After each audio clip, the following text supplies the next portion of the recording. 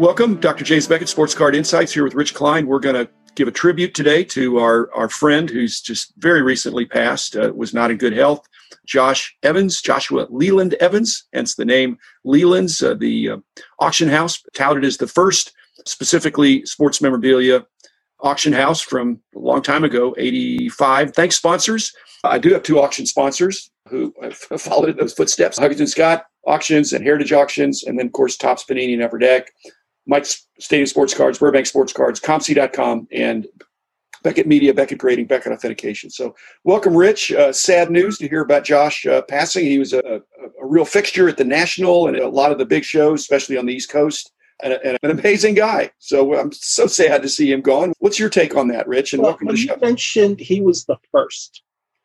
In 1988, Josh did an auction at the Atlantic City National in conjunction with the Jackie Robinson Foundation. And that was the first auction in conjunction with the National. I remember Maureen Durham going to me, well, there were these dealers and we have Rachel Robinson there and these dealers are dressed in T-shirts and shorts. And I actually just started laughing. I said, you're at a sports card show. These are baseball card dealers. They're not bringing jackets and ties with them to these events. You got to remember whom you're dealing with and where you're dealing with them from. The next year was the first Topps Vault auction. 91 was the Copeland auction. Those were held in places where I would have expected people to be more dressed up, but not at the National itself. But give Josh credit. He really did blaze the trail for auctions at these big nationals, and many companies have done them since. I can relate to that. I really like starting something and getting something going and creating something. And I think he had that same bent that nobody's done this before, but I can do it. And he jumped out there and he did it, and he did it well for a long time. And you're right. At the beginning, he knew how to publicize himself. The next year after the national auction, he did the Freddie Lindstrom card from that set in the 1930s, where it's the $1 million card. It was like unknown. And then he would go around with it. I don't think it's $1 million card. Maybe today it would be because it's so rare and scarce.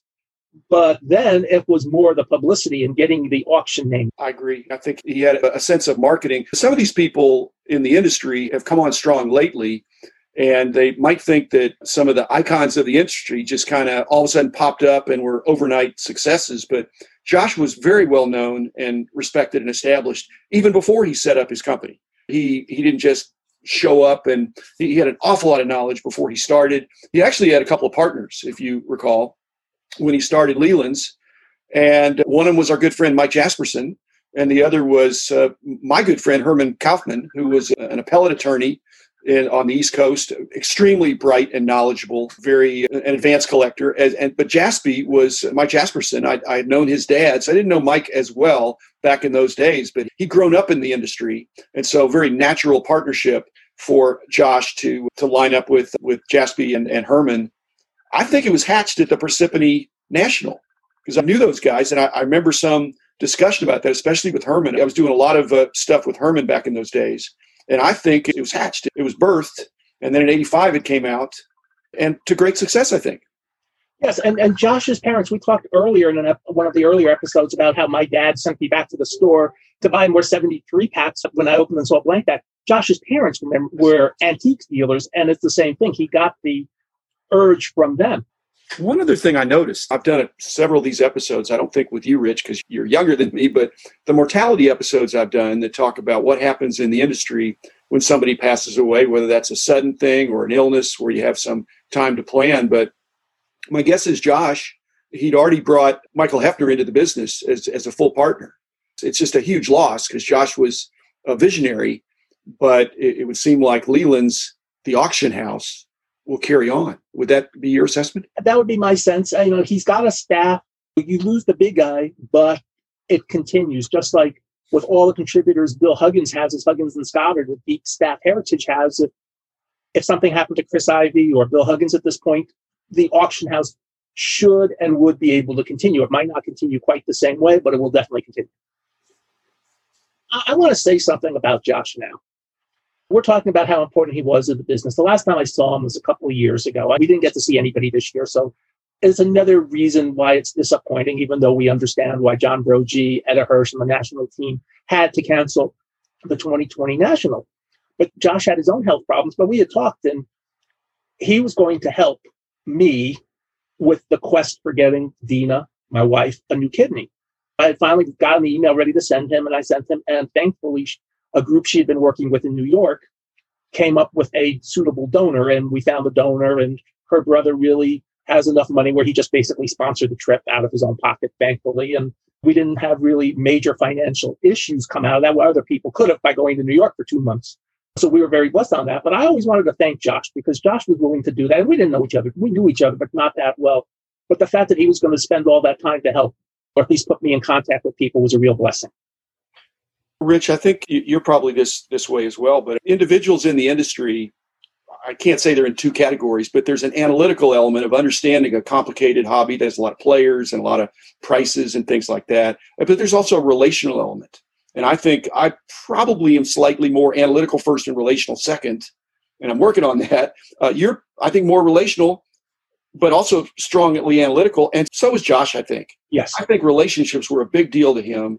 And a lot of his, they weren't fines, but he knew how to develop the relationship to get some of these, not acquisitions, but to bring them into the auction house. I think he was really good at that, because I think he cared about people and but he knew his stuff, but he also kindled the relationship. And he also had one of the greatest things on relationships I ever saw anybody do with the National. 1 year, 3, 4, 5 years ago, maybe 6 at this point, he just advertised in advance, I will have a coffee pot set up at the National at all times. If you just need some caffeine or something, or you just want to hang out, just grab a cup of coffee. And with the way I end up sometimes running on fumes at the National, I'll tell you, those cups of coffee were very beneficial. I think that coffee strategy for the National trumps Mark Harwell's donut strategy for that National many years before that. Well, I will tell you that the donut and coffee strategy at the year 2000 kind of worked too. That was the National. We got so busy that I think you and I ended up as the only 2 people left on the floor, and everybody else was helping grading, after which the game plan began. Let's make sure that everybody in grading has a backup plan to get to the National if they so desire, so we don't have to call everybody off the floor in the future. I've heard the stories. I never went to the grading room, but I heard the stories of the Margaret Steele, our vice president, sitting Indian style on the floor, putting labels into the cards at 2 a.m. just so we could get the cards to everybody. And it was, everybody got pulled off the floor at that show. It was an amazing experience. Well, that points out the auction houses and our company, PSA, ComC now, they straddle the corporate as well as the dealer aspect of the industry. They have a little bit larger presence, but like you said, with our old company, there was a very substantial grading element behind the curtain, and then there was a counter. But for Josh and these auction houses, you're at the counter. You're meeting and greeting. You're showing people what's coming up in the next big auction. And I think he delighted in that.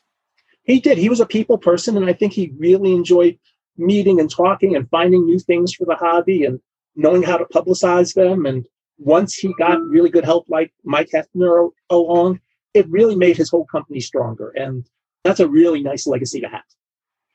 It seemed like lately, I'm getting the sense that they're moving a little bit more into cards, because cards has been so much of where the action has been this year. But it seemed like the last few auctions, they've moved a little more into cards, because I think they always had cards, but I think their real strength was memorabilia, because I think Josh loved to tell a story. You do too. I do too. The story of how the item was acquired or the circumstances. And so I think Josh was a storyteller. And there's a lot about the stories. There are several people in the hobby, and they tell about the story of how cards got found. And the stories of how cards get found, of how memorabilia gets found, is better. That was one of the things that made Barry Halper so much fun back in the day. He had stories. The stories of how I drove up to wherever Roger Connor's hometown was to buy the weather vane he had on top of his house. That's a unique piece of memorabilia, but going to make sure he drove there made it an even better story. Who would think of getting an item from a Hall of Famer such as that? I'm such an analytical guy. I want my stories to be 100% accurate.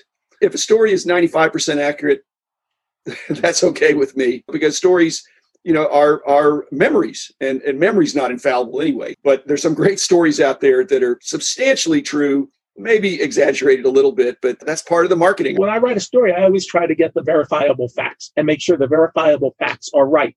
But my memory might be correct or might not be correct in certain cases. Usually your memory is correct, right, but sometimes we forget certain things.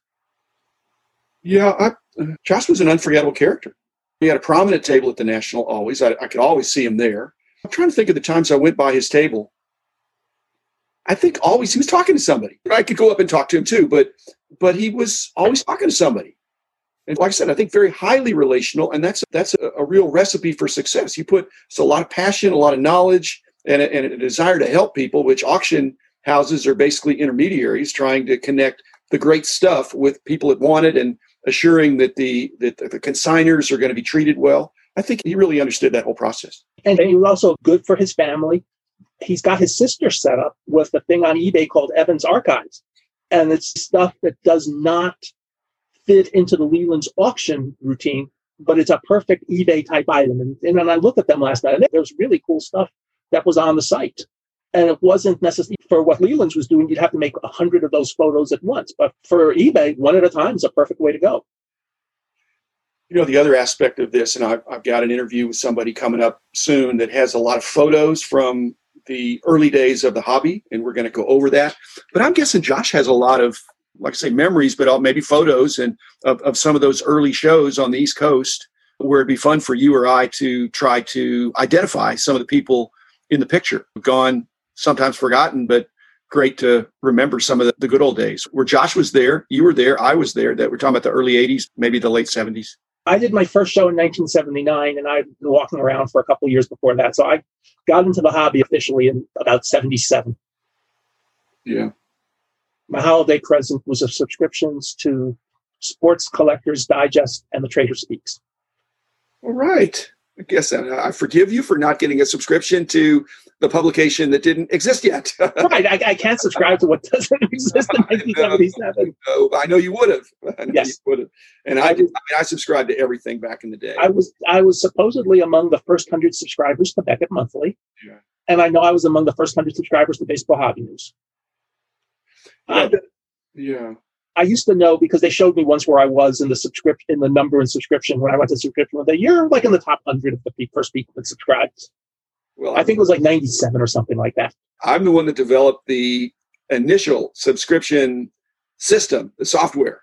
I'm no Tim Getch, but simple. You take the money and you put in the name and address and when they expire. But we quickly outgrew that. But I was the one that started numbering them, I guess, at number one. So, which I don't remember who was number one. I know Max Silverman was number one for Baseball Hobby News. Okay. And we loved Max. Max was we did a Philadelphia tribute a while back, and Max could have been in that because he's another of the great Philadelphia characters. Lastly, for Josh, basically, I think he was instrumental in bringing sports memorabilia. Cards already had a following, but memorabilia was tough because you couldn't complete a set. Each item stood on its own. And so developing an auction house around finding some of this great memorabilia and making it available. And my guess is if you looked at some of the old catalogs, anything that you would have bought back 30 plus years ago has gone up, especially if it was tough. It's just gone up like crazy. So, and a lot of memorabilia is one-of-a-kind items. In those days, there weren't players. You weren't getting players signing 500 photos or 500 baseballs or mini helmets or hockey pucks or footballs. That's more than one, but a lot of the stuff Josh has truly is one. That's a good note to end on, Rich. Thanks. I think Josh was one of a kind. He's really going to be missed. He can't be replaced, but like I said, I'm very thankful that has a plan through the legacy of his auction house through Michael Hefner that'll go on. It's always sad. This has been the toughest year in my life of losing friends and associates and people I looked up to and people I watched on the field and off the field. And Josh is right up there. We've lost 7 Baseball Hall of Famers this year, and we've probably lost even more Hobby Hall of Famers this year. Thanks, Rich, for walking through that. Our condolences to Josh's family and other friends. When we do these podcasts, this is an episode that had to be done. Josh, one of the real pioneers, and every auctioneer should thank Josh that he helped blaze the trail. So thanks, everybody. Be back again tomorrow with another episode. The man